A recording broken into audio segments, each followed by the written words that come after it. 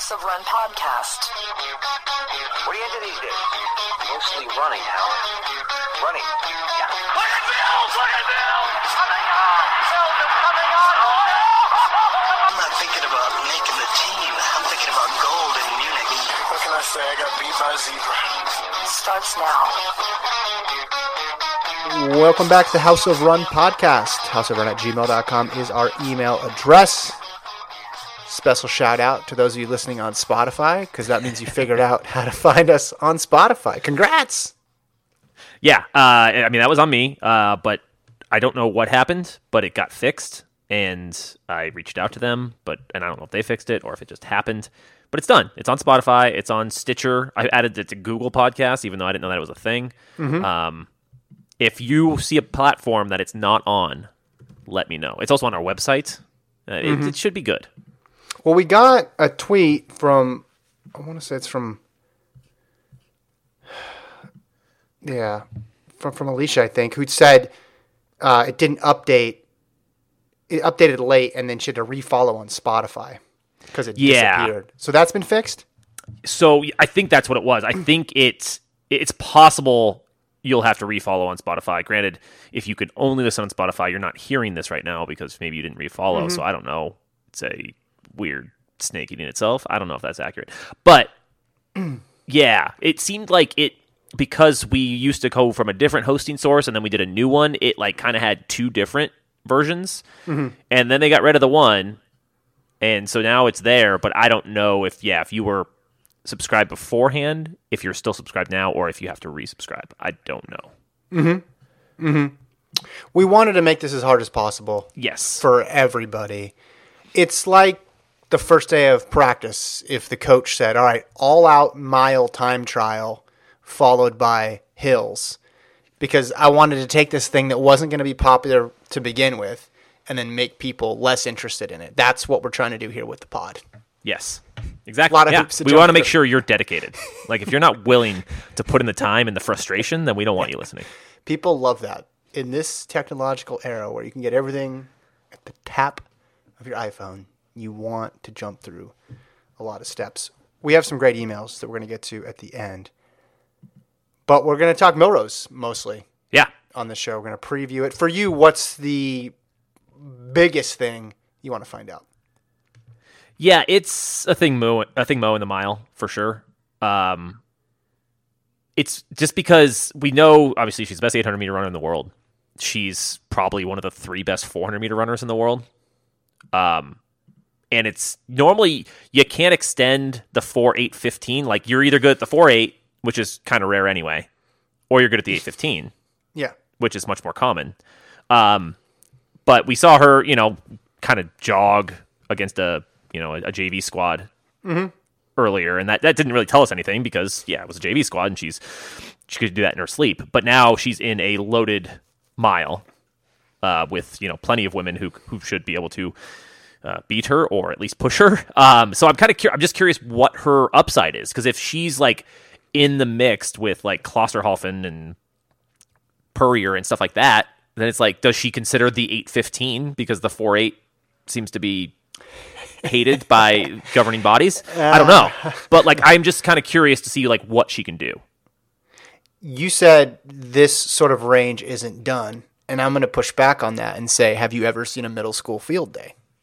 It's a fair point. It's really good.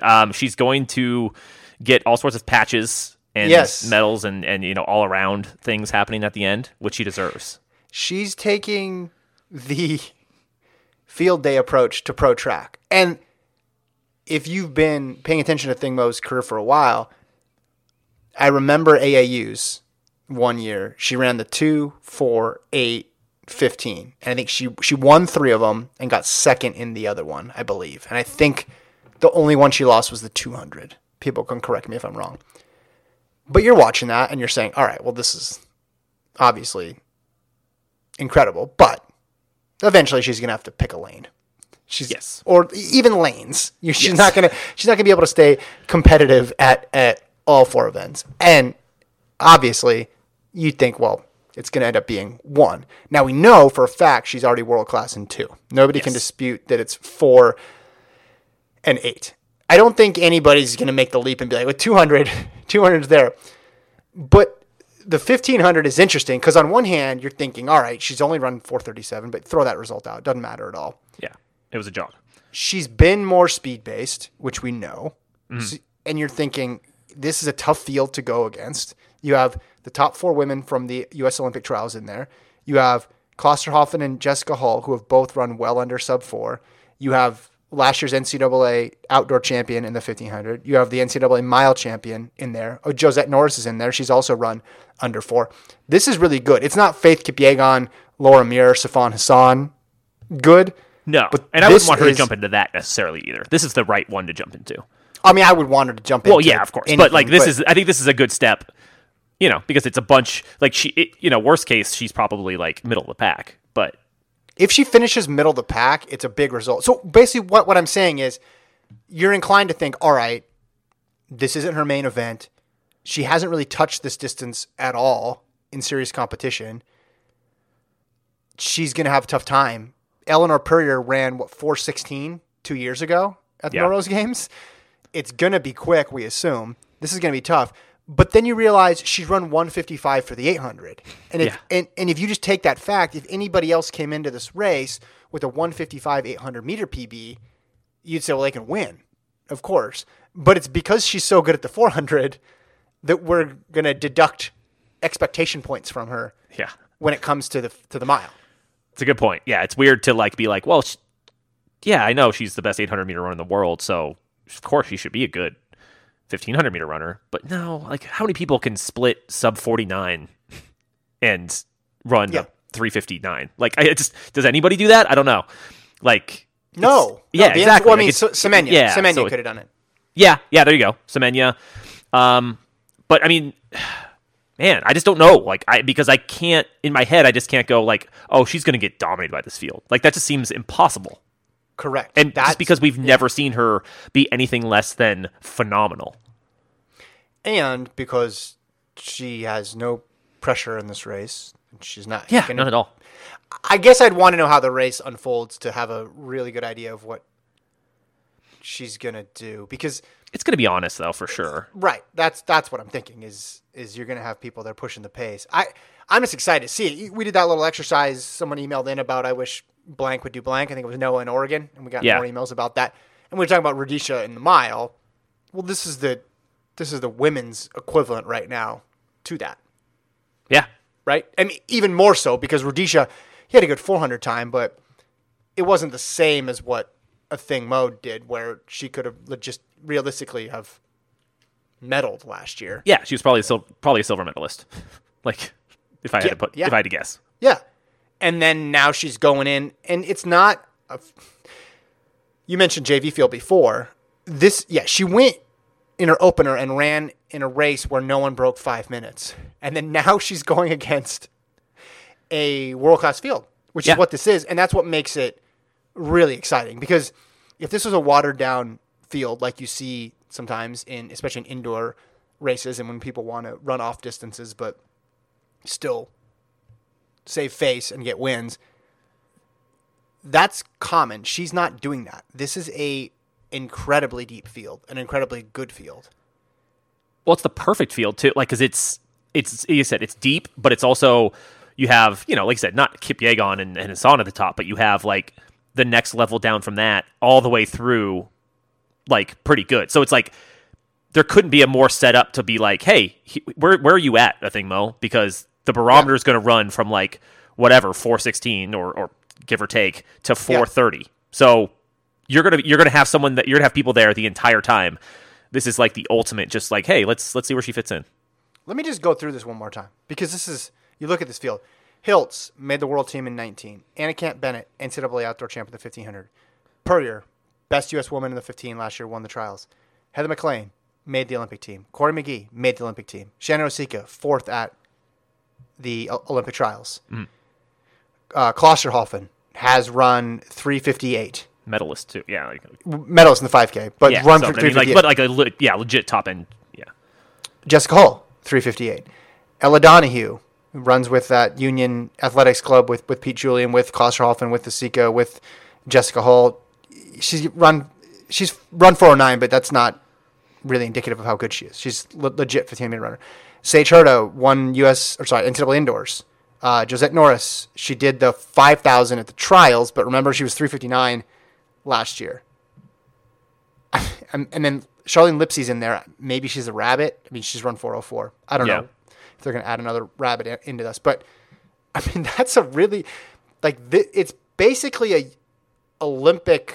U.S. Olympic trials final where you have a couple international athletes subbed in. Like Klosterhalfen is taking the place of some really good American athlete, and Hull is taking the place of some really good American athlete. Yeah. So you really have a Olympic trials type field here. Yeah, no, that's perfect. So I think, I don't know, like, what do you expect out of Mo? Like, what do you? I think she has the widest range possible. Oh yeah. Like I just, if you told me like, yeah, she finished third, I'd be like, yeah, of course she did. Or she was ninth. I'm like, yeah, okay, fine. Like I don't, because it's so wide open. Honestly, Jace, if she beats 3 people in this field, assuming those 3 people come and are in shape, and it's not a situation where they're coming off an injury and they agreed to run the meet and then they go out the back really early on, but beats 3 people with an honest pace, that's just a huge. I mean, because that's basically an indication that she can make the 1,500 meter final. Which I feel like she should be able to, and I know it's just that's the part of it. It's so confusing. Yeah. It's so because it's one. So in one part of my rate, it's 155,800. That's saying, well, of course, you're being idiotic. Like when is she? Like you said, when has she ever had a bad race? When has she ever been dropped? But the other part of me is there's got to be a limit to this. Yeah, doesn't there? There has to be an event where she's not going to be in the mix. Sifan Hassan rule aside, Sifan Hassan's distances right now all grouped together a little more neatly than going from a 400 to a mile. Right? Like there's people in high school and college who can go 800 to 5K and put up impressive times. Show me the milers who also do 400s. Yeah, that's out where there. It's at any level. At any level. No, exactly. But I still, there's no chance in my head that she gets walked in this field. Like I feel like she's worst case scenario. She's like going to be like middle of the pack, and maybe I'm just over exaggerating because she's I agree. been nothing but you. the best, and I can't picture her being anything else. But like to me, that's her worst case scenario. Would you be? Could she win? I don't think so. I think she could finish top 3. Like I could see her coming around the final turn like 5th and then like passing some people. I'd be legit shocked if she won. And maybe that's dumb, but like it's still I have to put some sort of limit on it, I guess. And this field's just too good. So like I feel like I could see her certainly finishing top 5 and possibly finishing top 3. Yeah. Like 5th, 6th is 7th is the hedge. And I think that's where I would come down. Yeah, because that feels the most likely. Like that seems like, like she's just too talented not to. Yeah, and for a lot of these women, it's their opener. So just as I mentioned, hey, if she beats anybody, it's a huge accomplishment aside from the people who clearly aren't going to be in the mix. So there is that element, and she's already run a race this year, albeit it was just a solo time trial. I am stuck in trying. This is one of the most difficult races to figure out. We're getting what we wanted. We finally got what we wanted, and I'm choking. I have no idea what to expect from this thing. This is Carson Warholm in the 800 times a million in terms of how difficult it is to forecast. Because I can't picture her in my mind like losing touch with this field, but at the same time, her winning doesn't make sense. I get here's what I'll settle on. I think what you said was right, where she'll be able to close and pass people. But if they do go out 420 or under pace, I do think at some point this will be my actual prediction, and then I'll change my mind by the end of the show. But I think there'll be a pack that can run that pace. Maybe it'll be Purrier, Jessica Hull, Josette Norris. I don't know. Pick your 2 or 3 other people. Right. And then it's going to burn off some people who are trying to follow. And she might be. And she probably doesn't go out crazy, right? She's going to be a little more conservative in the beginning, presumably. I would guess that one advice that one bit of advice she would get would be to follow. Follow, it'll be single file, and then make the move. So I could see her drifting back to 7, 8, 9, and then making a strong move in the last 200 when she knows it's close. Because in a race setting, yes, she's run this fast, but if they go through 1,200 at 4 flat 1,500 pace, well, she's never been there before in a race, and I'm assuming not in a workout, because then she's over her preferred distance by 400 meters, and the only other time she ran it was a couple weeks ago, which was 437, which is just not applicable at all to the situation. So I think she's going to get into a territory where she's never been before. Yeah. And just seeing how she reacts to that. Can she handle it or not? I think she's going to enjoy the fact that she's not the favorite and she won't have to lead. And there's no time pressure at all. Yeah. I give her an immense amount of credit for doing this. 100%. Yeah. Yeah.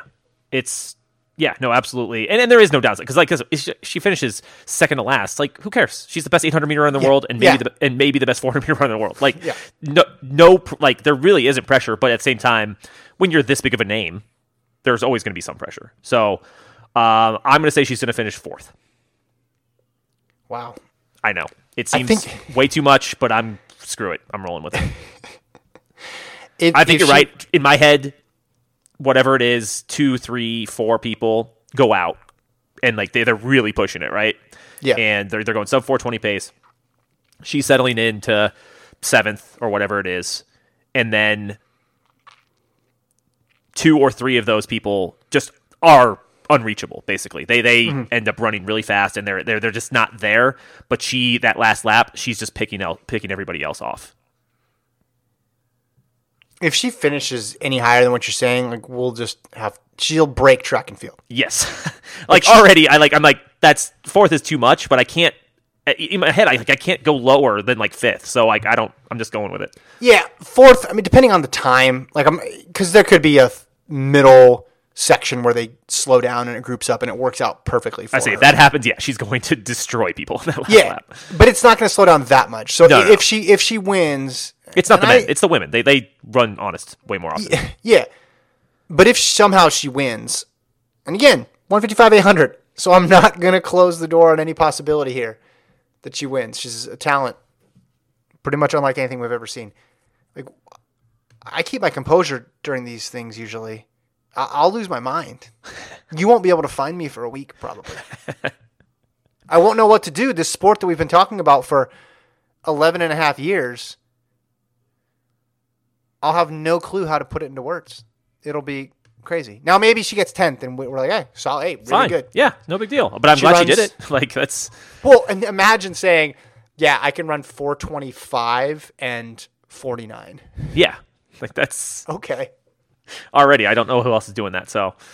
Nope. Yeah. Nobody. I am just so excited that she's doing this. I made a joke before, like when she did that Texas A&M mile of, it's run a race you're never going to run again this season time because she was in a mile. It's like, well, we're not going to see her in a mile again. Might see her in some thousands or something, but we're not going to see her in a mile. And then, okay, I'm going to jump into one of the most competitive miles of the indoor season. Yeah. I love it. It just makes, and it's one of those things that doesn't seem like it's likely to happen like when you're older, but like something, she's a new superstar, even though she's a superstar. Like, yeah. I feel like you're more likely to see this when someone's 20 than when they're, okay, they got 4 gold medals. They're not going to mess around as much. They've been masterful in how they've planned out her schedule, both last year and this year. I guess it's too early to say for this year, but last year with with how they pushed the buttons with the toggling between the 4 and the 8, didn't that end up being terrific? I know she lost indoors in the 400, but we see the end result of how well she did outdoors, and you have to say, well, that was pretty much perfect, and they're managing a talent that there's not much of a blueprint to go off of. No, you're right. I think they have done a great job in that. I guess I just wonder, like, part of it with the mile is like, is there something bigger here, or is it just, hey, let's try a little on the longer end and see if that helps our 800, or if it's like, hey, where where do we measure up here? So that's what you're floating. I don't know. That's why I'm wondering, I guess. Yeah. It could just be, as basic as possible, but just the fact that she did one as a warm-up and maybe the whole plan was like, hey, maybe she just wants to do it. Like, maybe it's like, hey, I want to run against a competitive mile field to see what it's like. That's fine. I get it. Whatever the reason was for why she wants to do it, it's great that she's doing it. Yeah, no arguments here. Yeah, it gives her the opportunity to do something that we've never seen before, but also giving her the chance to get back to her other events later, right? Because if you dip your toe in the mile in this field and have a great showing, then you can presumably go back to the 8 and the 4, whatever you want to do, and then have a great season. And then we still have, oh man, what could she have done in the 15? Because the one time she showed up, she looked pretty good in that race. And I guess the 8:15 is possible, correct? Because didn't Eugene say that they were going to make all normal doubles possible? I think so, yeah. Which is why I'd have to look, but yeah. The 4 and the 8 are on top of each other, but that wasn't classified as a normal double. So I think the 8 and the 15 are. If that's the case, emergency pod for like a week. That's all. Well, and that's the thing is, like, I mean, if you are the massive gold medal favorite in the 800, right, which she is, yeah, and you're just like, okay, that's great. Like, I mean, I'm looking forward to another gold medal. That'll be fun. But I kind of want to double, and they're not letting me do the 400. Yeah. So like, this is my only option. Like, it makes sense. But see, that's crazy though that she's already progressed to that level in her career after only one gold medal. We don't see. And part of it is the rest, Audrey Wilson falling off the face of the earth. And like, just, she's that good, but also the couple women who maybe could have pushed right there, 155, same age, but too. She's not there though. She needs to show she's there. We haven't seen Edgy Wilson in 2 years. No, I'm saying in terms of Mo's competition. I'm saying Keely Hodgkinson ran 155 last year. Mo dominated. Oh, Hodgkinson, yeah, sorry. Don't get me wrong. Like Mo, dominated. No, you're right. You're right. Hodgkinson is one who could actually make that interesting. It is though interesting because if you wait until you've proven everything you need to prove in an event, usually that means you're too old to make the transition. Yeah. And we've heard it time and time again. Everybody talks big at the beginning of their career. I'm going to do this, and I'm going to go to this event, but then it's always, all right, one more year of this. Just get one more gold, and then I'll try this event or that event. If this is part of some larger plan, or even if it's not, just the fact that she would use a race opportunity to do this and not be intimidated by the field is great for her, and I think great for fans to actually see it. And it's funny because she comes out of the 8, and because I was looking forward just to her versus Wilson, even though obviously Mo's going to be the big favorite, but maybe Wilson, she's run really well indoors. Whatever happened to her last year, maybe it's behind her. Natoya Goule is in there as well. But now it's just, Mo has just this gravity. She's just pulling all the attention now to the women's Wanamaker mile. Yeah, I think, and I hope Wilson bounces back for sure, but it's funny because, Audrey Wilson was like, seemed just dominant for 2.5 years, maybe somewhere in that range. And already Mo has run faster than she ever did. And she's 19. Like, so even if Audrey Wilson were to become old Audrey Wilson again, she's still behind, which is kind of crazy. Yeah, for sure. I guess if you're her or the rest of the world, you're hoping that Mo doesn't progress from where she was before. I mean, exactly, right? But that's happened before. That's not crazy that someone would run their fastest time as a teenager. You haven't run faster than when you were a teenager. It's a great point. I don't know why you're expecting everybody else to do something. Pretty much the same, yeah. You were known, but even though she wasn't born yet, probably when we were running. You were known as that's true. A thing Mo of Palo Verde High School. She was born when the month we graduated from high school. Yeah, do you think that's she was born June 2002? So, well, I guess your running career had wrapped by then. Yeah, I mean, I still did some stuff, but my top level was it. It was done. Yeah, your racing career. Yeah. I mean, I just did some random 5Ks, and I mean, I did some stuff, but no, not, I was never good anyway, so it doesn't matter. No, this matters. I think we really need to spend more time on this. Did we do that weird 15K in Utah after we graduated or in the middle of high I school? think that was between cross country and track. Okay. So you don't get credit for that one. Yeah, I want to say that was like February or something like that of our senior year. That doesn't go on the highlight reel, though. Yeah. Okay. Let's go men's Wanamaker Mile. Here's the field. Murphy, Oliver Hoare, Hobbs Kessler, Colby Alexander, Coscoard, Craig Engels, Mario Garcia-Romo, Sam Prakel, Mariano Garcia, Johnny Gregoric, Josh Kerr, bronze medalist, Nick Willis, and Henry Wynn. Kerr the favorite. Yes. Hoare could win. Interested in Murphy and Engels is how I see this race. Yeah, Murphy, big And wild Kessler. card for sure. I love that Nick Willis is still just every going, year. going for sub 4. Yeah, I want him to do it just for the rest of his life. Just, I don't even care. He can be 80. He can just be the guy. Like how Jack Nicklaus will tee off the Masters to start off. It's that's what I want Nick Willis to do. He runs the opening round of the World Championship by himself. Yeah, and we're just this is awesome. Everyone loves Nick Willis. How do you not? It's the best. Yeah, Josh Carter for sure the favorite, but you're right. I think Hoare, Engels, Murphy. I'd be surprised a little bit if Engels won, but I wouldn't be surprised if he was second or third.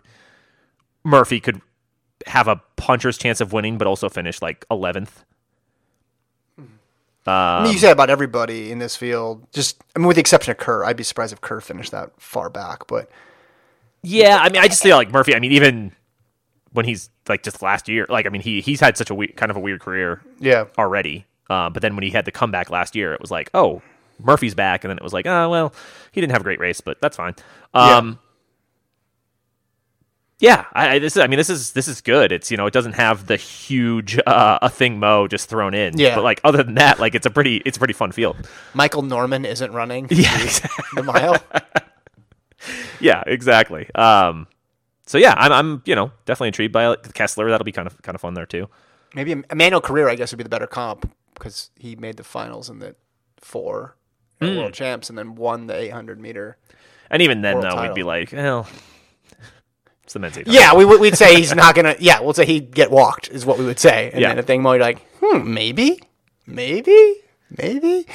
Kessler is interesting. I just want to see if he makes another step up. A lot of attention as a high schooler, and then you enter the pro world, and then you're just another one of the guys again. Men's 8. Let's check this one out. Where do we have the men's 8? There we go. 11:55 a.m. Hoppel, Cerrone, Harris, Lopez, English, Ordonez, Jewett, Charlie Hunter, Downs, and Jones. Downs, Jones. Okay. I tried to make a joke that didn't work. Yeah, I'm most curious on Hoppel. Yeah. Is it going to be 2019 Hoppel or 2021 Hoppel? Jewett made the Olympic team, was superstar. Want to see him. Harris, very consistent. Cerrone, not that consistent. So that could go a lot of different ways. Yeah, I think you're right. I think Hoppel's for sure. He's got the highest upside. Obviously, Harris and Jewett are both guys who will be battling for that third spot. Presuming At the trials. Yeah, Brazier and Hoppel are the favorites, they should be. So it's you've got 4 or 5 guys there. 3Ks are interesting. It's a heavy young athlete, weight here, a lot of NCAA champs. You got Wesley or NCAA guys who are still in NCAAs. Nico Young is in there in the 3K. Grijalva, Kiptu, Drew Hunter, Cooper Tier, Jordy Beamish, and then Cole Hawker and Connor Mance. So a lot of people who are either they've just got their degree, they took a class in 2020. Yeah, or 2019 right? of this group. That'll be fun. And then similarly with the women's 3K, because, you got Kaladi in there. You have Ellie Hennis, who was the NCAA 5K champ. Whitney Orton, who just won cross. On the shorter distance stuff, men's 4, what do you expect from Brazier? Do you like that he's running the 4? I kind of do. For similar reasons to a Thing Mo, but not, this is if a Thing Mo is a 10 out of 10 weird distance thing. Yeah. Brazier's is about 7, I think. Yeah, I think I might even have it just because of the whole weird Brazier last year, and I know, injured and whatnot, but you still expect him to bounce back and be that men's 800 favorite in a not super deep event. But yeah, I think the 400 makes sense here, and I'm kind of curious where he's at, but at the same time, I don't know how much we'll be able to take from anything of this, like an early season indoor 400. How fast would he have to run for you to take something from it? Oh, that's a good question. So let's see. His PB is 46.9. I don't even know what to make of that. Let's see. Let me give you some all-time marks here. Because Norwood's in here too, and that's, I guess, someone he's be keen off of. World record, Michael Norman, 44.52. Or did that ever get ratified? I Okay, so 44.51 would no worries. Fastest time ever, 44.52. Karan Clement, 44.57. Michael Johnson, 44.63. Yeah, and obviously I don't expect him to be anywhere close to those. Sub 45. I mean, he'd be. I think if he runs low 45s, I would be thrilled if I'm him. Yeah. Like I'd be like, oh, Brazier's back. Because if you're running 45.2 or 45.3 indoors. Okay, here's my thinking. Let me play pop psychologist here. I don't truly understand why I think Mo's doing it. I just love that she's doing it. With Brazier, I think this is a show of strength. I don't think. Okay. And I know last year we did the whole are Hoppel and Brazier ever going to race each other? Are they ducking each other? I don't think he's ducking that field in the 8. And I think he's always wanted to rip a fast quarter. And I think this shows that is in good shape. And I don't fly. think he's ducking the 800 necessarily, but I also, I mean, maybe you're right. The 800. Why What's do you that? think he's ducking the 800? No. I don't think he's ducking it just necessarily. said I don't. But I don't know. I don't know where he's at. He obviously knows better than I do. But if he doesn't fully know where he's at, he also doesn't want to run an 800 and finish third. Okay, here's what I'm thinking. To what you're thinking, based on what I'm thinking, I think he is going to compete a couple times indoors and potentially run world indoors. I don't know any of this. I haven't talked to him. But I think because of that, he's setting these things up of, I'll run this fast quarter. I don't want to waste an opener, like an 800 on an opener. And I know I can rip a good quarter. I'm going to have a chance to run a lot of 800s this year because I'm going to run another one. I don't know when they're going to, maybe in Staten Island at the Grand Prix, and then USA's, and then qualify, and then I'm going to run the 800 at World Indoors. So I got to run 2 at World Indoors, I got to run 2 at USA's, and I got to run another one in the regular season. So I got to run. So I'm not going to do another 800. Those are covered. Plus, I've always wanted to run a fast quarter. He's talked about getting on the 4x4. I don't think they're going to use this as the way to get him on the 4x4, but That's always been an interest of his, and he ran a lot of good 4x4 splits back in college. So I think it means he's going to compete a lot indoors. Now, someone could look at it the complete opposite and say, no, he's just going to run a 4 just because he has to make an appearance, and this shows that he's not going to take indoors seriously. But I think it shows that he is. We'll know in a couple weeks, or maybe on the weekend, if someone asks him, hey, are you going to run World Indoors this year? And I'll look like an idiot. But I think this could be an indication that he's setting up for a big indoor season because he's done that in the past. Remember that? Was it 19 or 20 when you just rip through indoor season and was breaking all those records? I think that was 19, right? I guess because... Yeah, I think so. Let me look at him in 19. Do you disagree? It's not that I disagree. I just feel like we're completely guessing at this point. Yeah. Because Yeah. he's coming Did I off... say that? Well, I mean, but we're coming off this weirdest year, so it's you might absolutely be right, but at the same time, I just, even if he was normal, say he was just coming off the gold medal and he looked like Donovan Brazier last year, even then, he probably doesn't run the 800 in this race. The stars rarely go up even against a medium field. Yeah. Early in the season because they're not. They're not at their sharpest, and they're like, I don't want to hear it if I lose to Bryce Hoppel or whatever in the first month. So they usually play it really safe, and running your off event is really safe because even if you lose, it's not a big deal. I hope you're right. I mean, I prefer your version because that means he's running more, and then he's kind of back to himself, and that's what I would much rather see. I think if you're not confident, I'll say it like this.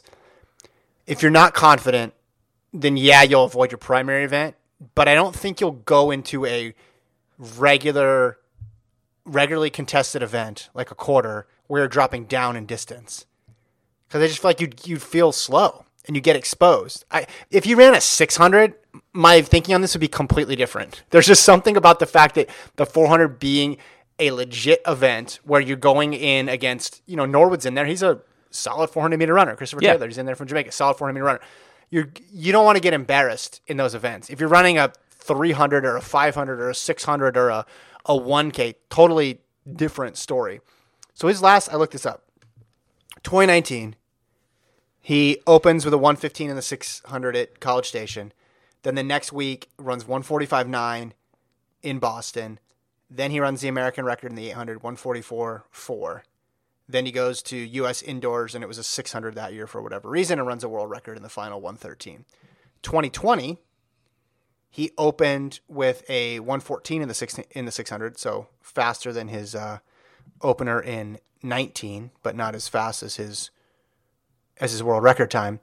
Then he runs a 800 in an American record of 144.2. And then he ended, World Indoors got canceled. So I guess he didn't run USA's though. So he wouldn't have been able to go to World Indoors anyway. But every time he goes indoors, it's good, is what I'm saying. And then 18, remember, he was running well and qualified and then got DQ'd at World Indoors because everybody got DQ'd. Yeah. I mean, that's fair. I think this, you bring up a good point with the 600. The 400 is like kind of like it's almost an off event indoors, it seems like. Sure, but I mean, there's like a benchmark. Like if he goes out there and runs you're saying like, oh, worried about getting embarrassed by Bryce Hoppel. If he goes out there and runs 47, it's not a good look. No, definitely not. And even then, though, you could brush off, first one of the season, whatever. Yeah. You have excuses built in for that. And you don't hear about it as much. But yeah, sure. No, I mean, I think the most likely scenario is that last year was an aberration and it just was, hey, it's been the weirdest 2 years of everybody's life. Yeah. So he bounces back and he decides like, I'm going to kick indoor ass for a little bit and then dominate the 800. Like that would not surprise me. I feel like that's still the most likely scenario for this year. Kick indoor ass. I like that. Kick ass indoors? Yeah, okay. It didn't make a ton of sense, but either way. Yeah, I never do. You pick, you choose. Women's quarter, I think Raven Rogers is the main runner there. Wait, who else is in there? God, I can't find the start. There you go. Oh, Wyland Jonathas. Never mind. I think Jonathas would be the favorite. We'll see what. And Jessica Beard in there. The shorter stuff, the 60s and the 60 hurdles, the big story is the men's 60. It's a really good field. Coleman, his first 60, I guess we'll call it his first real race because the 300 and the 4x4 that he did a couple weeks ago don't really count. Right. First race since the suspension. You got Bromell in there. You have Bracey, Baker, Noah Lyles. I mean, this is going to be one of the most revealing 60s in the history of 60s. Yeah. I think. My inclination is that Coleman has not missed a beat, and he's still going to be really good. Yeah, he's so good at the 60. I would just be shocked, if he didn't win this still. Even Baker's also really good though, and Bromell, these are good guys. Bracey is a great 60-meter runner as well. Yeah. I know. Yeah, I mean it's a loaded field for sure, but this is like Coleman dominant. This kind of what he does. He flies out of the blocks, and he's great at this. So it's first race in a while though, but I do expect him to win.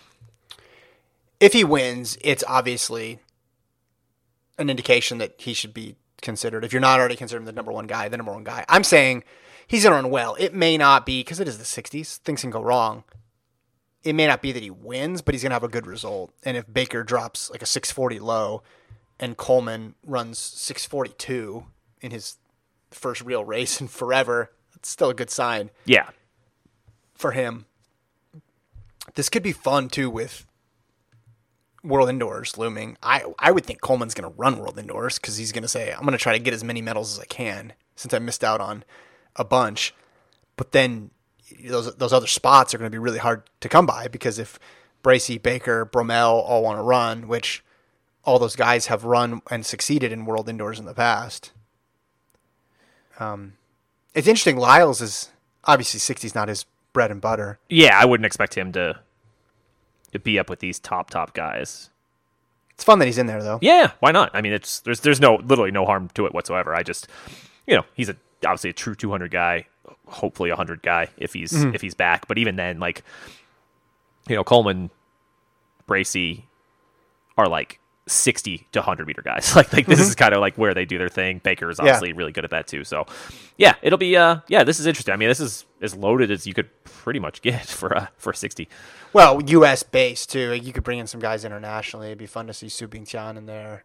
Yeah, as well. I mean, Marcel Jacobs, if we can find him, would be great in there.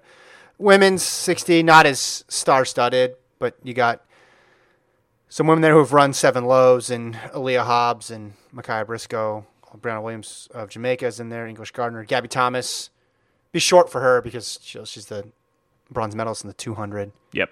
But that one will be fun. Hurdles. Kenny Harrison's running, I believe. Yes, she is. Yes, she is. Let's see. Christina Clemens made the Olympic team. Gabby Cunningham. What do they have? 9 people listed here? They do. Are they going to have a extra lane? How's that? Yeah, I don't know. Maybe it's an alternate? I'm not sure. 2 heats. I think probably a rabbit. Yeah, they'll drop out. Yeah. Men only have 8. I'm seeing it now. Allen and Roberts. Listen, I don't want to say the men's 60 hurdles is all about Grant Holloway, but if you don't have Grant Holloway in your field, Kinda is, it's kind of tough. Hopefully Roberts can recapture like that NCAA magic from a few years ago. And then like he could actually give Holloway some trouble. But until then, yeah, we will not know. Krauser in the shot. Yeah. Because he's signed up for every shot put competition. Might as well. Ever exists. It's like, can anybody just get within a meter of me? Be really fun. Probably not. I'm going to say no. That was not a rhetorical question. I was honestly. I'm literally like thinking. I'm like, I'll take over meter. Yeah, maybe.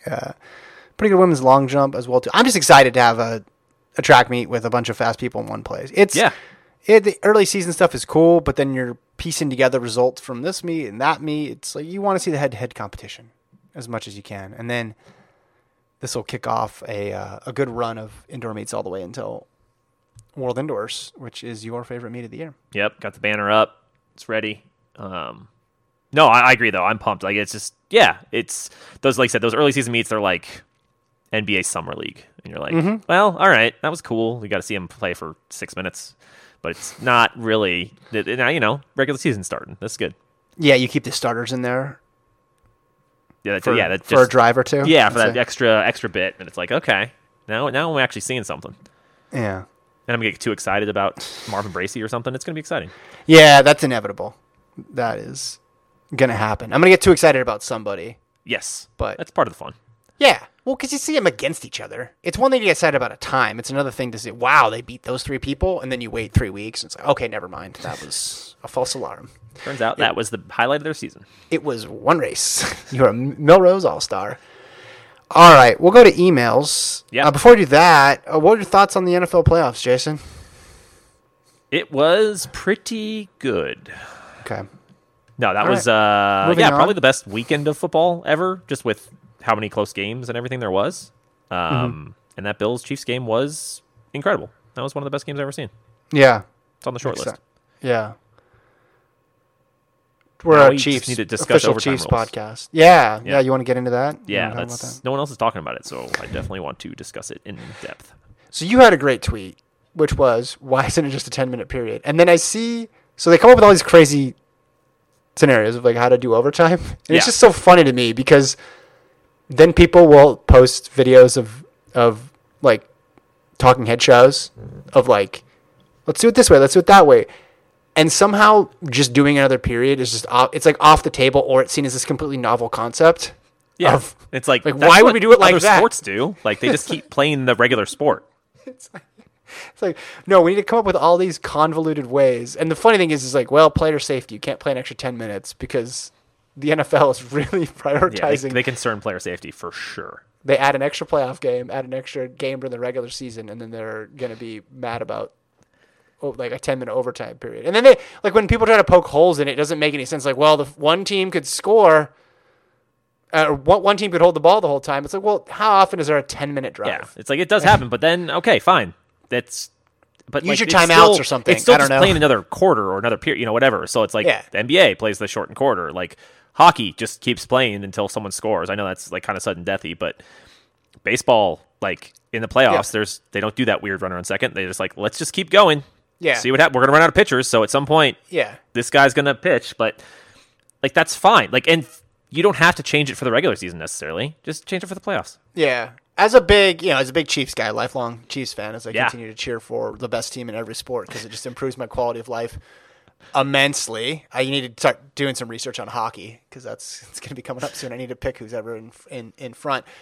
I appreciated the win, obviously, but I'm not going to like defend the system because a couple of years ago that's how they lost to the Patriots. And I thought it was interesting that the Chiefs actually proposed changes to overtime to make it more fair, and then they got shut down. So you can say, "Hey, we tried. Yeah. We didn't want to do it this way either." Yeah, it's not their fault. I mean, it was an incredible game. It's a bummer for Bills fans. I got nothing against the Bills.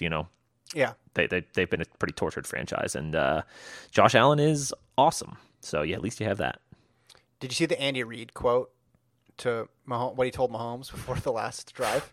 Yeah, that was. Is that real? I hope so, because that's. I mean, man, but there's no way he pulled that in the moment. Maybe he had that like in his back pocket.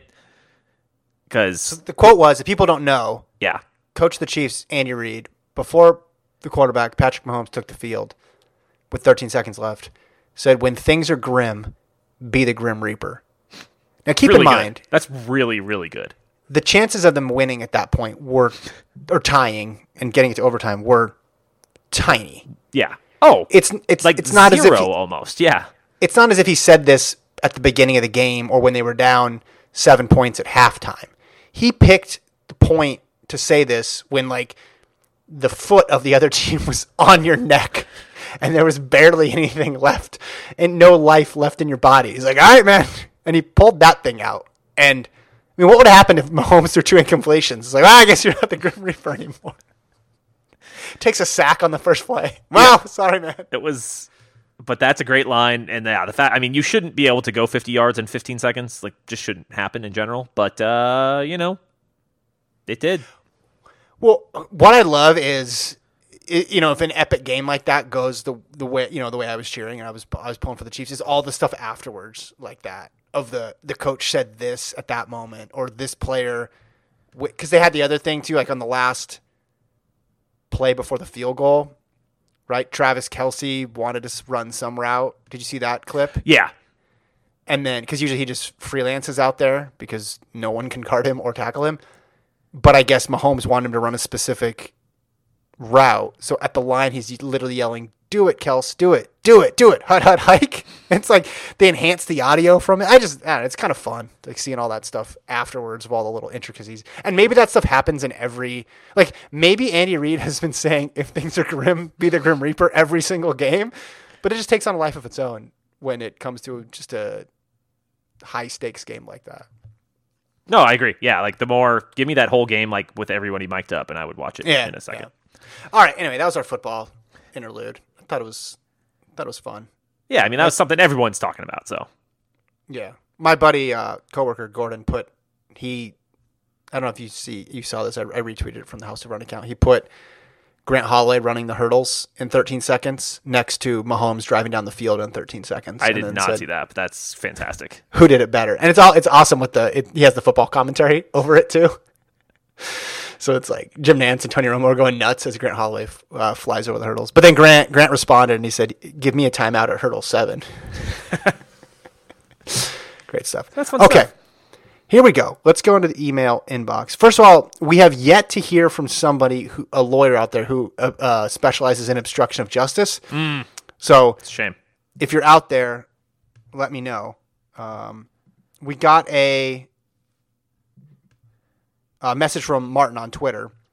He was saying on or about, with regards to the legalese, on or about July 30th could be a time zone issue because July 30th in Tokyo could be 29th or 30th in the U.S., depending on the time it happened in Tokyo. Yeah, So that bums me out that makes sense. See, maybe all of it makes sense, and you just don't have any Well, I'm a respect for the dumb rule of person. law. That's like really a big part of it is I'm not that smart, and so that's why I hate it because my like 3 words in, I go my eyes glaze over, and I'm done. Yeah. All right. Let's go to here we go. It's the first one here from Zach, not Brad from New Jersey. He says, "Hey Kevin," so he's not asking I'm you. sitting this out. No, I need your help on this because I thought about it and I couldn't. It's like on Wordle sometimes when you literally cannot think of a freaking word that's 5 man. letters, Drives me crazy. and then you think of one and it has 3 letters in common with the one you've already. It's like Yep. drive, great, dude. You've already used R, I, and E. Cool. But I had the same feeling about this question because I could not think of it. So maybe you can help me. What race in your life do you guys remember? Oh, you guys. All right, you're involved now. Okay. Most vividly, as in play-by-play or lap-by-lap. Which do you remember most clearly? Also, you guys brought up the Warholm 800 and Rudisha in the same sentence. It begs the question, what would Rudisha have been able to run in the 4-meter hurdles? Well, using Jason's formula, he'd be able to run, what would you say, Jace? 44? 45 low? We never saw him jump over anything. He Tall, though. He was Tall guy. built. I mean, it seems like something he probably could have been pretty good at. Yeah, at the time and in the midst of that, I think he would have been right up there. I would have bet on him. He could have been a really good 400 meter runner, unless he just had awful form. Just no technique at all. Yeah. Yeah. I mean, obviously sub 50 for sure, but everybody, I don't know. We know every 4-meter hurdler is a great 800 runner. Maybe it doesn't work the other way around though. It's true. Who knows? It's tough because there's the technical aspect in addition. Yeah. As far as just like pure, what kind of runner could he take? Like, I mean, it translates really, really well. But yeah, I think. Well, and just again, look at how tall he was, and just it would have seemed so easy for him to jump over hurdles. But stride looks very smooth. Yeah, his style is more like Benjamin though than Warholm, just in the relaxed nature of running. Yes. Because almost every pro runner's style is more like Benjamin than it is like Warholm. yeah, everyone's more relaxed than Warholm is. Yeah, because nobody would have vocal cords left if Yeah, they were more like. most rock stars are more relaxed.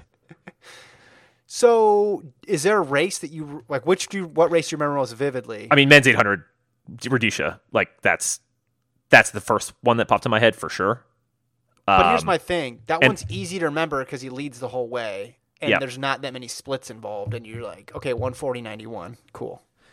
Yeah, that's the thing. Is like, and obviously the most famous ones are going to stick because that Warholm this last year, Van Niekerk's world record. Like, I mean, those of course, watching in the moment were like absolutely incredible. So, and you're right, but there wasn't like lead changes and all this crazy Yeah, stuff to it.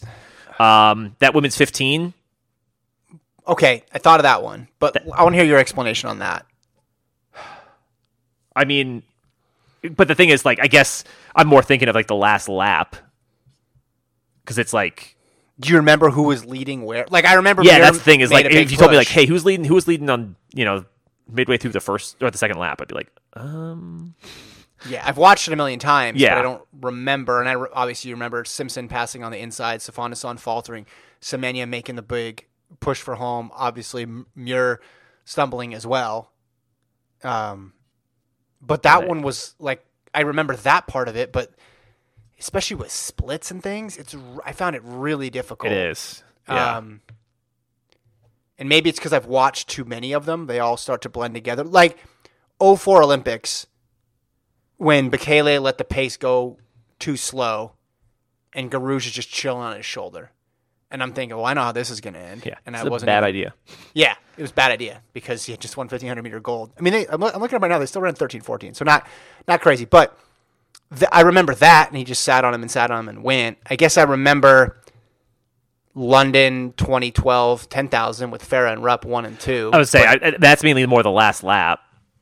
all of it's. I mean, most. Yeah, of because it's so. I mean, it's so hard to be like, yeah. Yeah, this is. See, I did. This is what I'm talking about. I was running through all these races in my head, and I thought, well, do I really know that much about it? Like the Kipchoge 5,000 race, I've watched a whole bunch. I've watched the Craig Mottram Commonwealth thing just because the crowd is going nuts. I've watched a bunch of NCAA races, like those, a lot of those 4x4 comebacks, like when USC caught Purdue at the line, the last race at Old Hayward Field. Do you have any that you like wrote like an oral history on? Well, okay, yeah, that one I probably. But see, now I'm racking my brain. Obviously, Wheating comes from. You're being funny, Yeah. but you're talking about 08. You're not talking about FloJo's quarterfinal because I wrote an oral history on that. She won and ran 10:49, but there was some controversy about the wind because it read 0. So the men's 8, yeah, I guess it would be that one. Men's 8, 2008 Olympic trials. Because you have Simmons is in the box with 200 to go, gets out of the box, makes a big run. Then you have Wheating coming from out of nowhere, and then you have Simmons cross first, Wheating, and then the dive, Christian Smith, and then Katie and Lamong, like getting tangled up there, all close together. But like, I don't remember the 400 split. Do I have to do that? I don't know. Yeah, like, it's like so hard to do, though, to get to that level where it's, even though you feel like you've seen it over and over and over. Bolt. So like the first Bolt world records, Usain Bolt sprinting to daylight, and then Otto says the race is running in a straight line, but the man has turned the corner, man, sorry, Otto, messed up. Like that, but that's such a short race. Like Van Niekerk's 400, he's in way out on the outside. And and he just tortures everybody. And you just wait for him to slow down, but it doesn't happen. The 400 meter hurdles world record. Like that's where it's Benjamin's coming up on with 300 to go. They're basically even, and it looks like he's going for the pass, and then he's able to just get that extra thing. It's a 1 lap race. Trial stuff, your favorite race, Legat winning that 5K in 16. That was incredible, yeah. And that's another one, though, the last lap. Like, I couldn't tell you anything about the earlier stages of that race, but... Yeah, and it's just a big Legat kick. I guess for it to be really memorable, something out of the ordinary has to happen. Someone has to fall. Because another one that sticks out, 2012 trials, women's 5K, Julia Lucas makes the big move from home with 3 to go, and then her body just shuts down. And she has this huge lead. Remember that? And then I think it was Julie Cully and Molly Huddle and Kim Conley.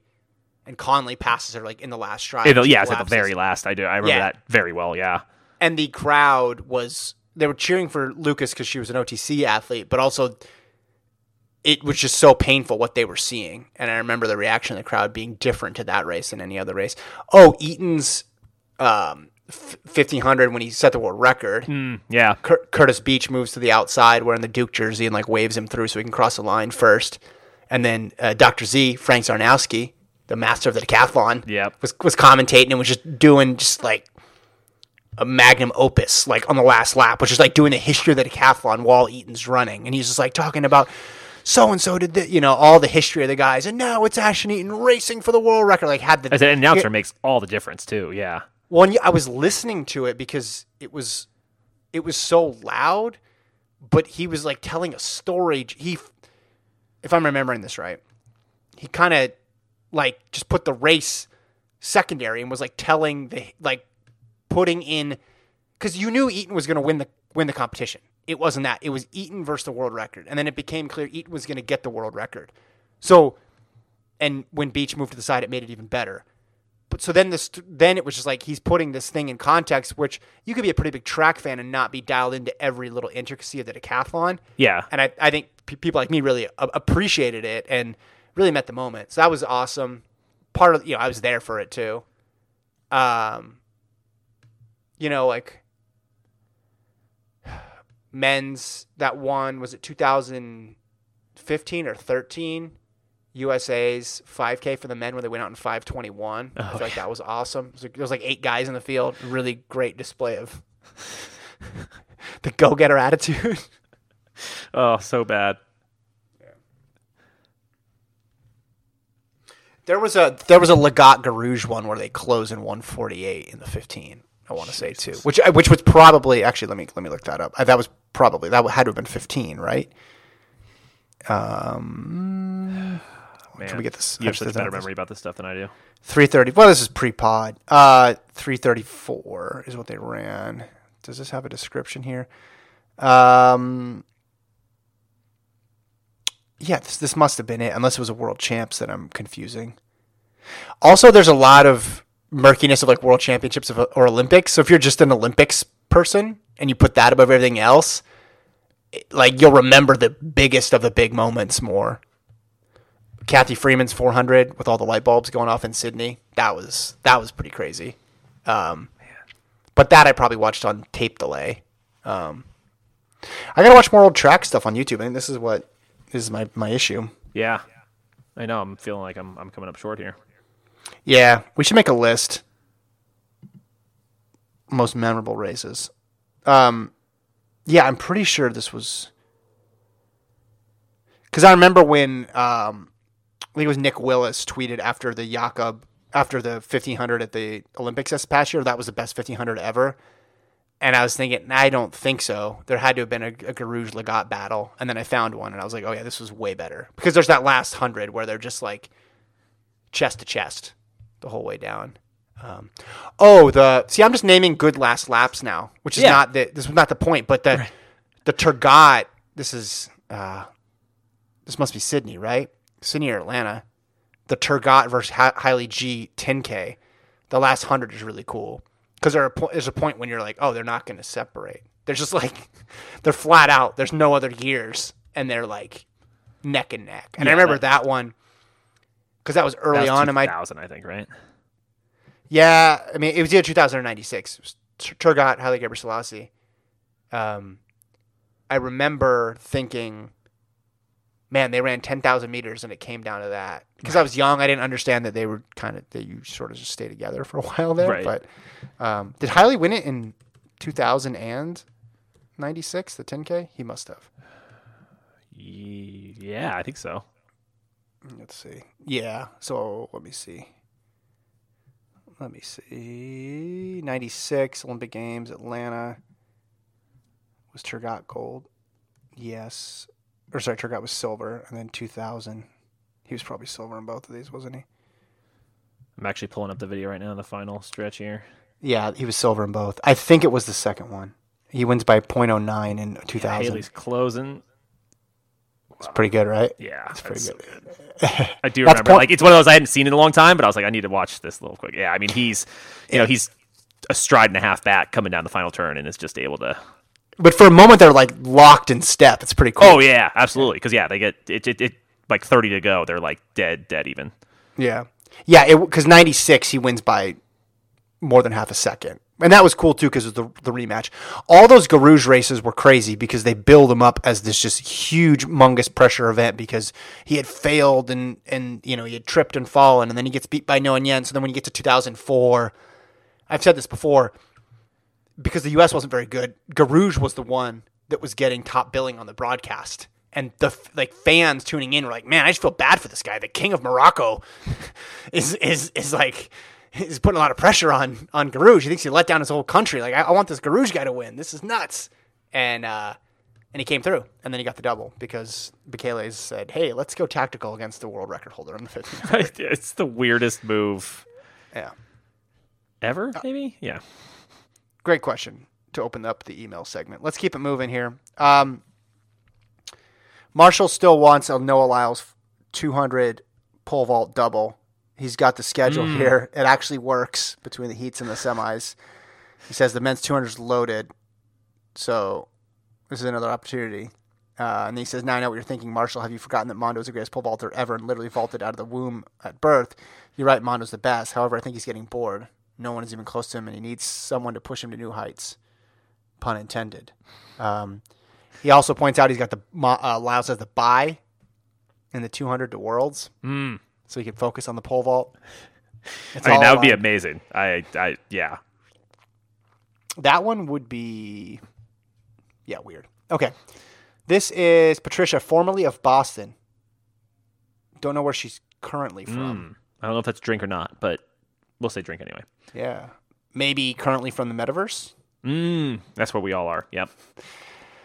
New listener, new email. Well, thanks for doing this. Thanks for tuning in. You found the show. Congrats. Yeah. It didn't work. Luckily, Jason. it was not Spotify, probably, you're listening on, so good. I want to get your take on the bizarre US ATF selection for Eugene World Champs. I'm sorry it's a long email, but I have too much time on my hands. Extremely confused about what's going on. In the fall, they announced that the team would be the top 10 American Olympic finishers plus top American placers at New York, Chicago, Boston combined. They announced this after Boston and Chicago. Correct.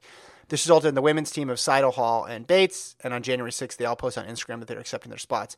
The men are much less active on social media, and I can't find any announcement, but based on this criteria, the team will be Rupp, Elkanah Kibet, and Colin McHale. Out of curiosity, I looked at what the teams would be for different selection options. World rankings, team would be the same, but on the men's side, it would depend on what ranking data you used. Rupp, Benny, and Hare are the top three on the January 4th rank list, but on December 28th, it would have been Rupp, Abdirahman, and Hare. Best 2021 times, the women's team would have been Seidel, Bates, and Kellen Taylor. On the men's side, it's again more complicated, counting legal times. The team would be Rupp, Kibet, and Ben True, but if you include Boston and CIM, you get Rupp, Kibet, and Brendan Gregg. Best combined times, Hall, D'Amato, Bates, Rupp, Hare, Drati. Personally, I think any criteria that excludes Seidel and include the Marathon Project are probably bad, but if you do the Olympic top 10 placement plus combined 21 times, you get Seidel, Hall, and D'Amato, which post Houston looks like the dream team, so I could be convinced. Question for you, what should the criteria be if you're picking the teams, or if USATF did a black box selection like they do for the relays? Who would it be? Who do you think is the most annoyed by this process? I would bet Abdirahman and D'Amato, maybe Hare if he's planning on get back to racing in the spring. Thanks for the podcast. That's Patricia. Okay, to answer the last question first, I think Hare has to be upset. D'Amato certainly, although she got a shot in Chicago to actually beat those women. Yeah. What's weird is the imbalance between the Boston and the Chicago fields, especially on the women's side.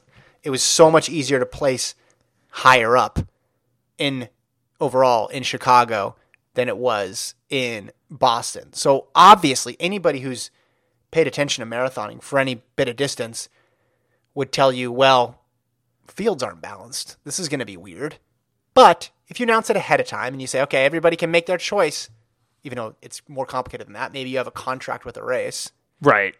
That's one thing. But to announce it after... That's the biggest, just like, what? Like, yeah. This is why we make fun of federations. Like, what are you doing? Exactly. Like, what are your jobs Yeah. to do, right? If part of your thing is we have to select the team, Yeah. you can't just do this. And we made fun of Athletics Kenya terribly for this a few years ago. Like, because they did it after the fact, and they were going to have an Olympic trials, remember? Just randomly, and then they're like, wait, we're not having an Olympic trials. Yeah, like they were a total just disorganized mess. And this happens all the time. Like, I truly don't understand. Like, and I'm not saying it's the easiest thing, but if you just go in and say, hey, yeah, Boston, Chicago, whatever, make it whatever stipulations you want, as long as everyone knows the deal going in, they can adjust, and then at the end they could go, well, man, it would have been nice to have D'Amato on the team, but she had her chance. But to go and to know you had your chance, like, it doesn't count after the fact. Like, you're always, of course, running your best, but like, if you know it's to make a team, that's just a different world. Like, that becomes a priority if that's the team you want to be on. Here's what I think they should do. Here's what I think happened, first of all. Interest normally isn't very high for the marathon at the World Championships, and they usually go descending order list. Or if there's a U.S. Marathon Champs, you put that person through. Sort of like with the World Half or something. Oh, whoever won the U.S. 20K gets an automatic bye, and then they can make these decisions more based on time or qualifying because the interest level is low. I think this year they figured it's in Eugene. More people are going to want to do it. Right. We need to field a good team. But that's the thing is, it's going to be in Eugene.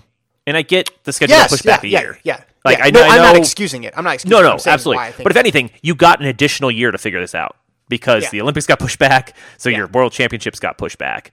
So if you go, you know what, maybe the solution is, hey, we're doing a January U.S. trials.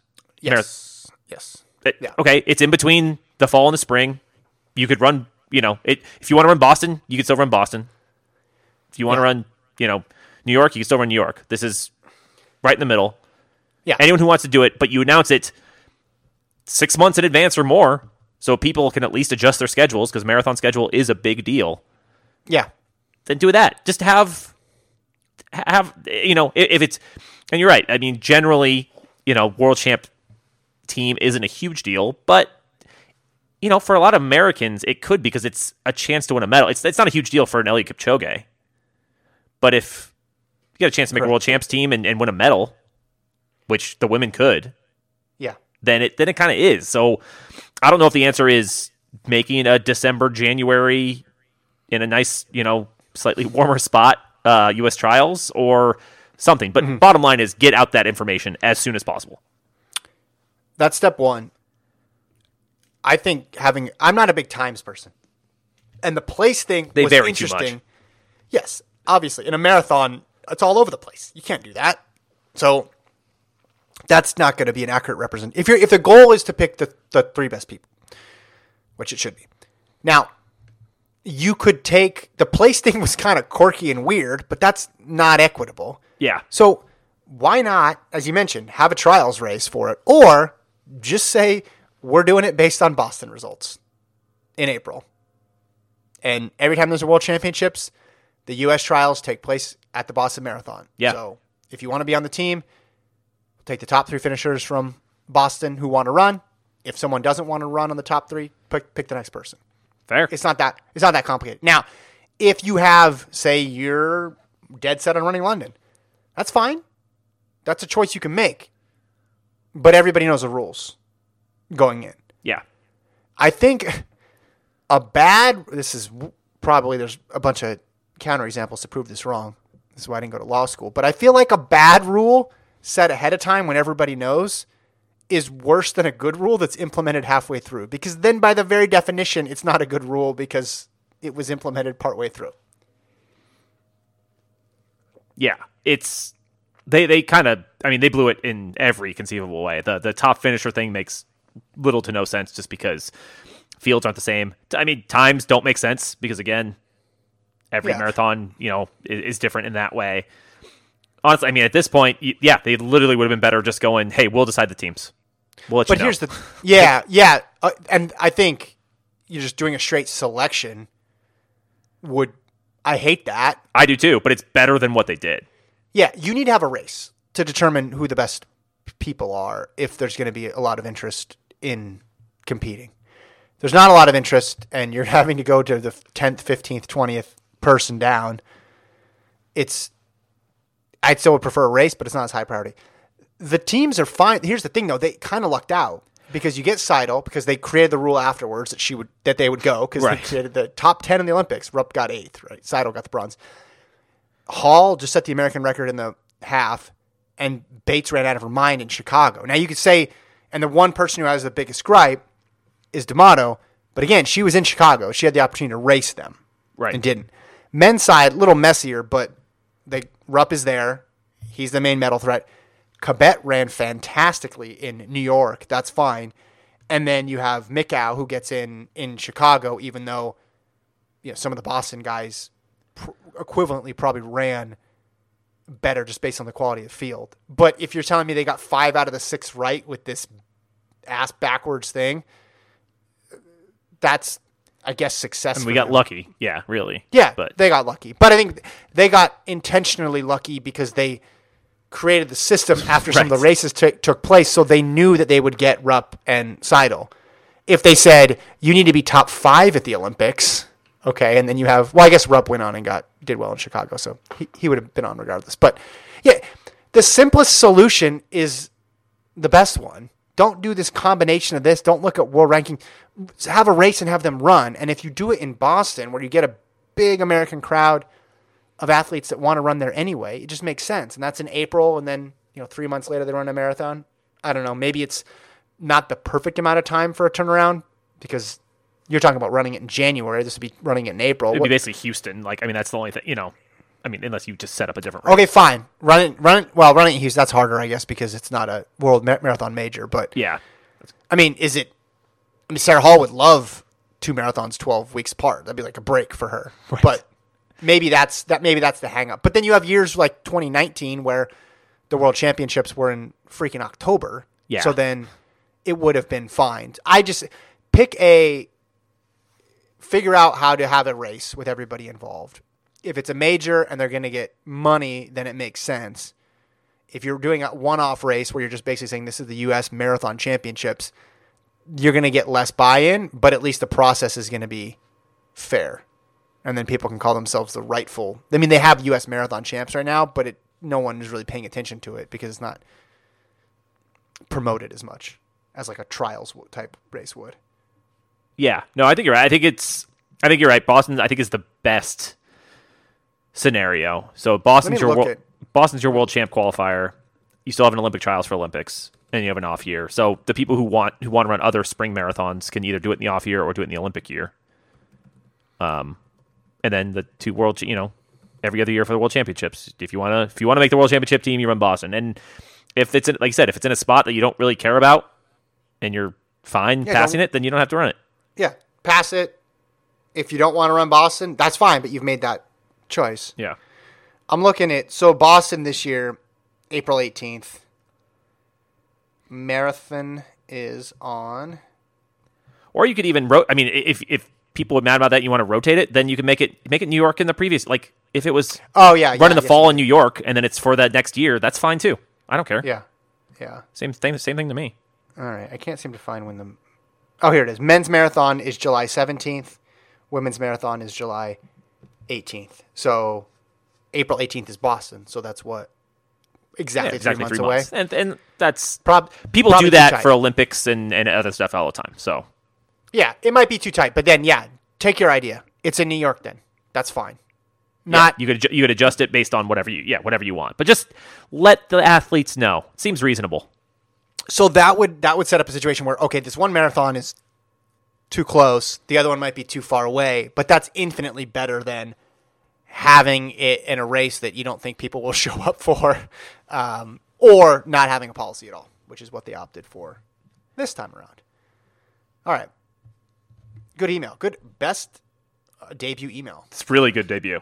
Good job, Patricia, formerly from Boston. Let's go back to Marshall. I hope you could please provide some insight into how indoor track altitude conversions are determining. After watching Nico Young blitz a 4:02.88 mile at 7,000 feet altitude, I thought, who are the powers that be that said it was the equivalent of a 3:54 mile? I understand the purpose given. We had a myriad of number of indoor tracks, 300-meter oversized, 200 flat, 200 bank, 220-yard tracks, blah, blah, blah, blah, blah. Tracks on boats, he says. And one needs to somehow equalize performances for purposes of qualifying times. What standard unit are we converting 200-meter banked? Yes, there's no conversion unless there's. So this is all for for NCAA qualifying purposes. Nico Young ran a 4:02. I don't think if you ask Nico Young what's your PB, he's going to say 3:54. Right. Now, do I believe in those conversions? I think they're pretty dang close. Relatively, yeah. I think they're close enough. So if Nico was in the mile this weekend instead of the 3K and he ran 3:54, I don't think anybody should be surprised. 200 banked is the conversion, is the standard, whatever he's saying. Who was the first person who decided that not all tracks were created equal for indoor racing? Arthur Track is the answer. Who developed the conversion factors? NASA. No, I don't know. Have they ever been adjusted? Have they made it for super spikes? No. He says, fun fact, after Portland hosted the Indoor World Championships a few years ago, University of Iowa purchased the track and moved it to Iowa City. I'm sure Joey Woody, Iowa head coach, has had the following conversation 100-plus times. And here's our indoor track, which was used at the Indoor World Championships. Recruit. Iowa City hosted the World Indoor Championships? Coach. No, Portland hosted. Recruit. But you just said this was the track used at the Indoor World Championships. Coach. Correct. They used the track in Portland. Then we bought it and shipped it here. Recruit. With that mind-blown look on his face. Like Amazon Prime delivered it? Coach. Sure, kid. Let me show you our 24 national team championships earned by Hawkeye Wrestling. P.S. The best sporting event to watch on Friday, January 28th, will be number 1 Penn State versus number 2 Iowa in a head-to-head duel. Not wrestling. Come on, Marshall. No. Come on. No more wrestling here. Yeah, the conversions have been around for a long time in terms of altitude, banked, flat. You get some crazy ones. Like if you're on a 200-meter flat track at altitude, so you get the altitude conversion and then the flat track conversion, people's times drop a ton. But I think the point is that it's just used for seeding purposes because NCAA indoor season, not every school has access to run as many meets on a 200-meter banked track. Or maybe they're overly reliant on a 300-meter flat track, and you want to make that fair. That's the purpose of it. Yeah, in general, indoors weird because, like I said, there's just so many different options. So, and there's not that many indoor races. So it's like outdoors. Yeah. It's like you could find a 400-meter flat track to run outdoors, pretty much no matter where you're at. It's not a big issue. Altitude comes into play, but most other stuff is pretty equal. Indoors, you have to need it. As far as I am curious, I don't know the history of it or what goes into those calculations. If it's based on like performances in races, or is it just scientific calculations of what this should affect? I honestly don't know. And as far as if they've been tweaked, it's a good question. But like I said, I agree. I think I'm sure they're not perfect because that's impossible, but I'm sure I feel like they're pretty good. So, I mean, I'm looking at this document. This is from 2007. This is converting track size, right? So it's like undersized to banked oversized. Distance medley relay, you convert it 0.9798, right? So it's, I mean, they're just somewhat small. But in this document, this is 2012, excuse me. But they basically say, in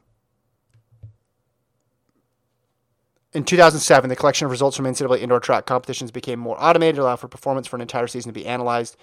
The mandatory reporting of results started in 2010. And then it just talks about how there was a definite linear relationship between facility types. Then they combed through all the data. So now they have this formula. It says on here that the methods used over the years to determine the conversion differentials have been based on limited personal experience, real-time conversion results, and a limited amount of data. The conversions based mainly on conjecture were adjusted yearly within each divisional NCAA track and field committee. So now it's basically saying, hey, we're going to create this chart here, and I'm looking at it right now.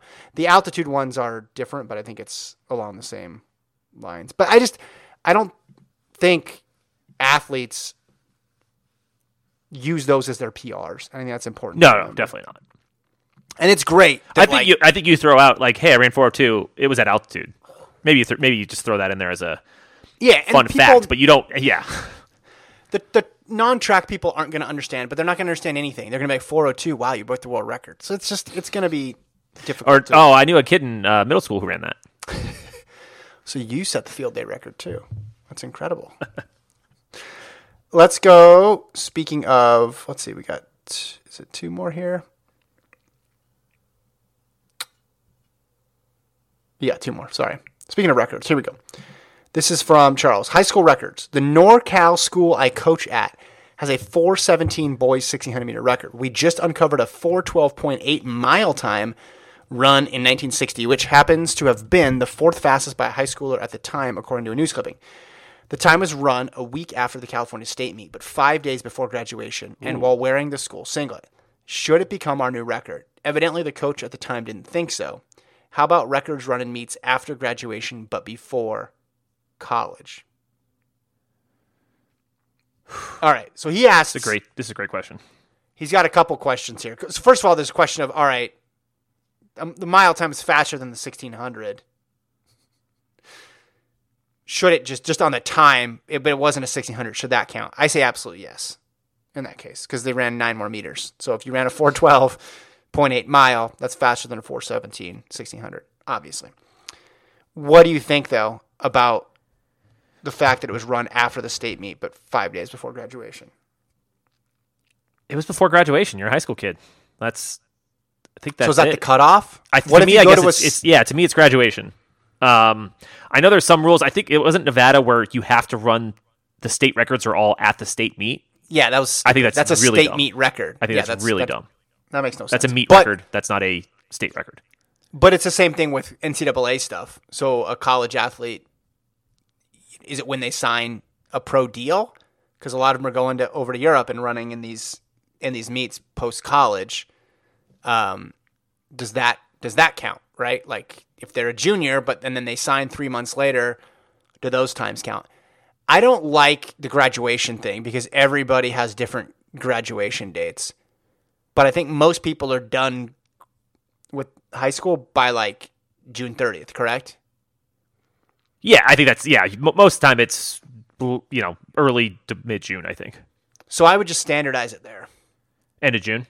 Just end of June. That's fair. And so this would still qualify. Yeah, and you wouldn't be in another. You could run in whatever singlet you want. That doesn't really matter to me. It's the thing with Arian Knighton. Are Arian Knighton's times, are they high school records? He's a pro now, but he's in high school. Yeah, they should be. Yeah. So is it based on age, or is it based on who you compete for and whose jersey you're wearing? Yeah, I mean, if you leave high school early, obviously that's a different thing because you're not a high school student anymore. But I feel so it's an academic thing for you if they're like enrolled in high school. Yeah, I think so.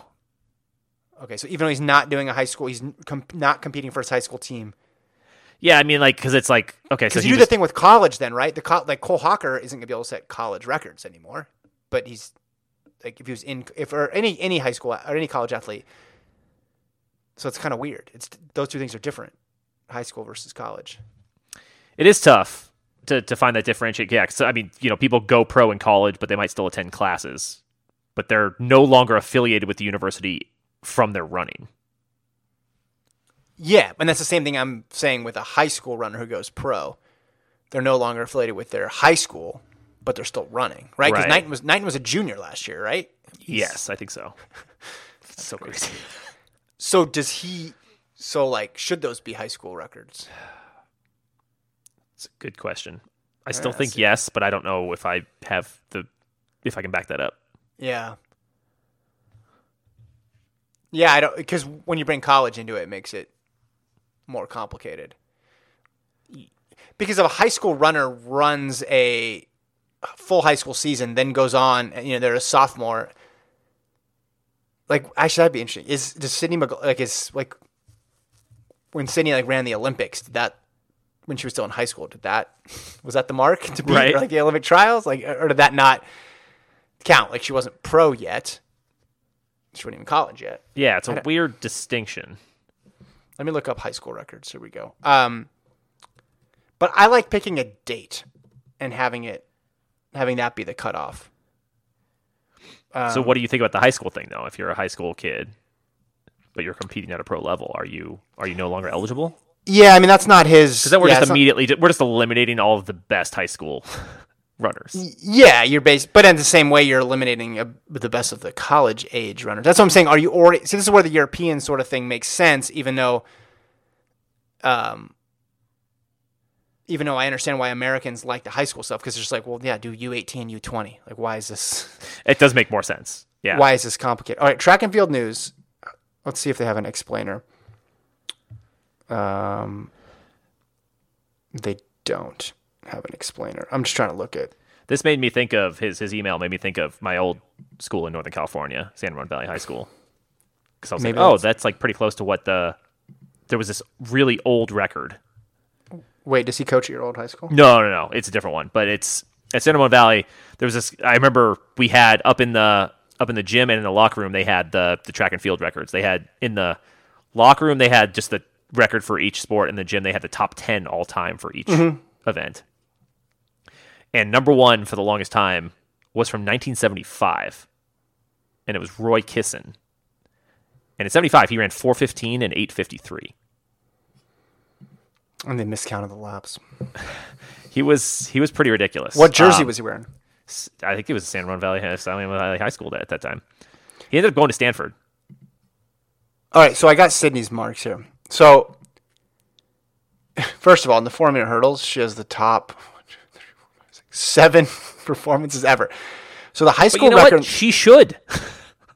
Right? Like, it would be really dumb if some random person we hadn't heard of who ran 4 seconds slower has the high school record.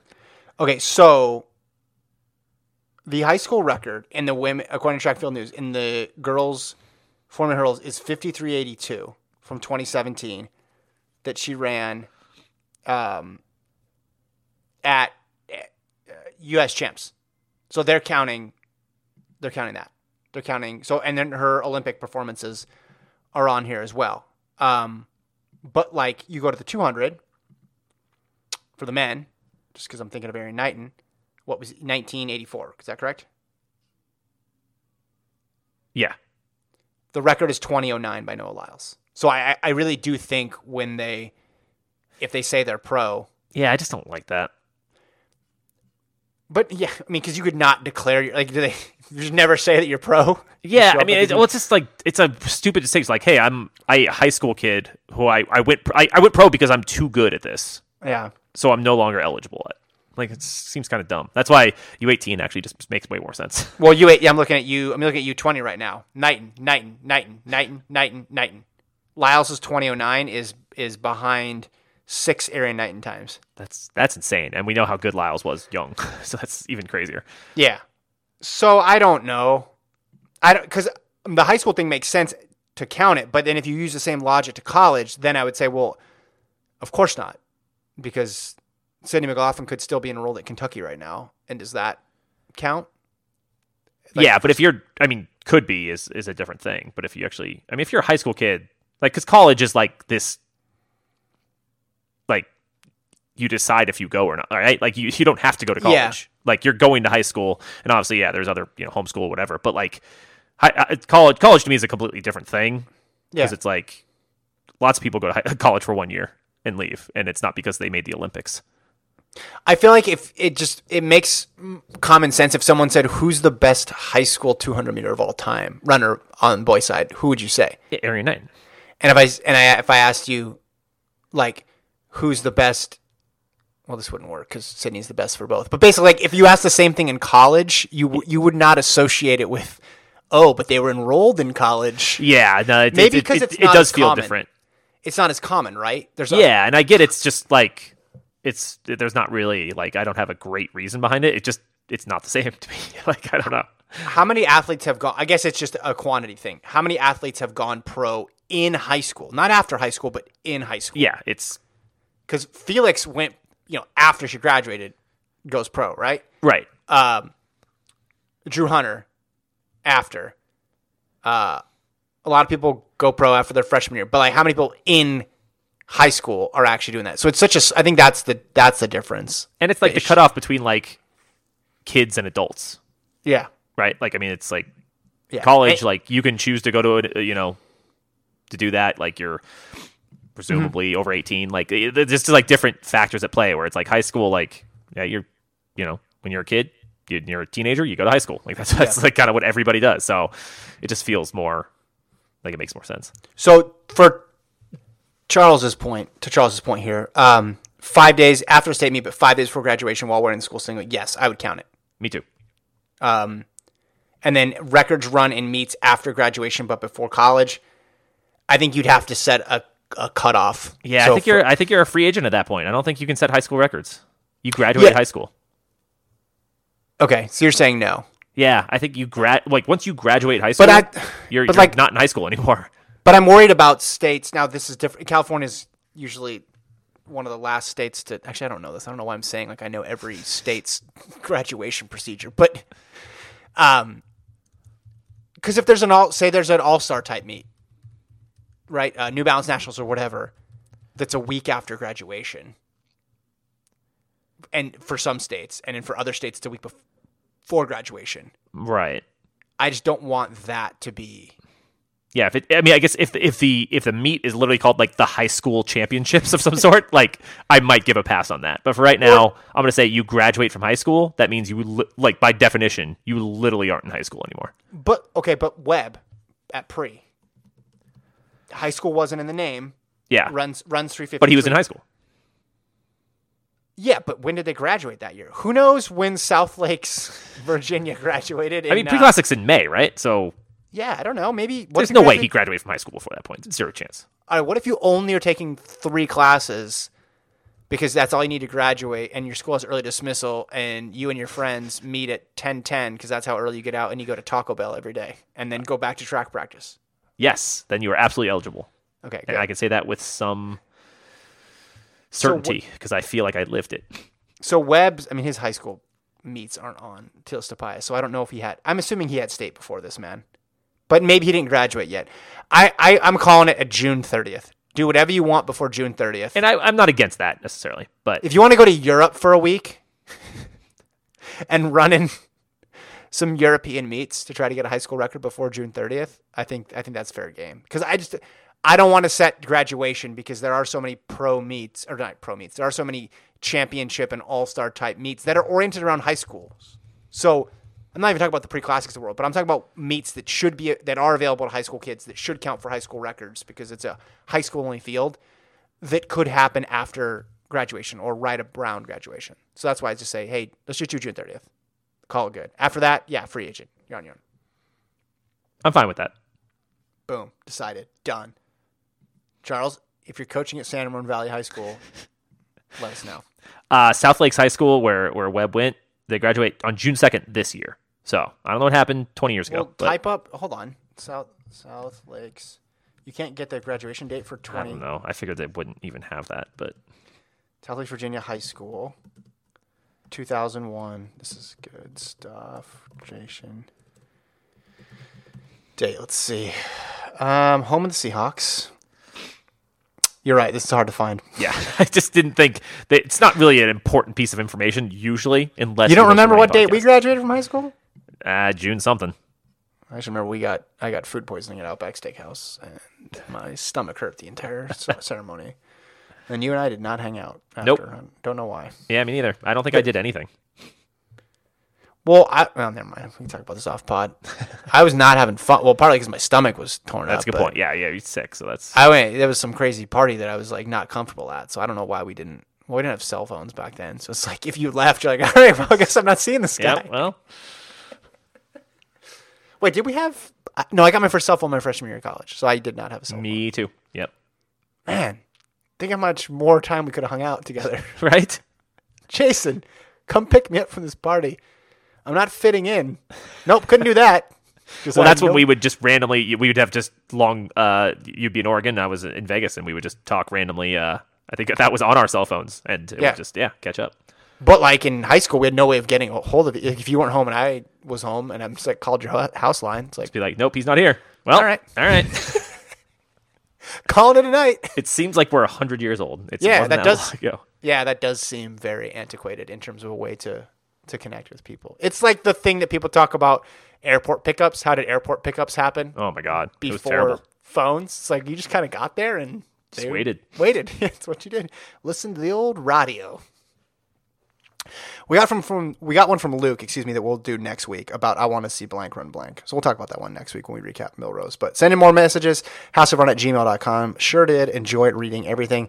If you haven't subscribed to the pod, do that. Tell a friend. It should be easier to find the show now. If you have problems, let me know. Yeah. If you have a chance, got some time, go over to the YouTube page for Flow Track, where I posted the 3rd episode of This Week in Track. Post those every single Monday, so give it a like or a subscribe over there as well too. I would sure appreciate you watching the video. It's 6-7 minutes this time. It's longer. I don't know why it got to be longer. Trying to make jokes about 4x4s is really hard, and sometimes It was you just- good. Also, I like it. I'm going to watch it every week. I really enjoy it. Also, a little behind the scenes. My iPhone rebelled on me, and I was using that to record. So the first 4 takes, for some reason, it switched to slow-mo midway through. So when I played it back, I was like, and let's talk about the indoors. And I could not figure out what was wrong with my phone. Weird. So the thing that you're seeing is like my 5th try at it, and I got worse, not better somehow. But anyway, thank you for watching it, Jason. I hope everybody else Yeah, checks it out it's, as like I well, said, too. it is really good. I highly recommend it. It's just it's a quick video. You knock it out, no problem. It's literally more than 90 minutes shorter than this. Yeah, talk about that Siberia marathon in negative 53 degrees Celsius. And I threw a it's a dry negative 53 joke for you, Jason. I love it. All right, talk to you guys next week. Jessica Ennis, Grayson Allen is a bum and a dirty player.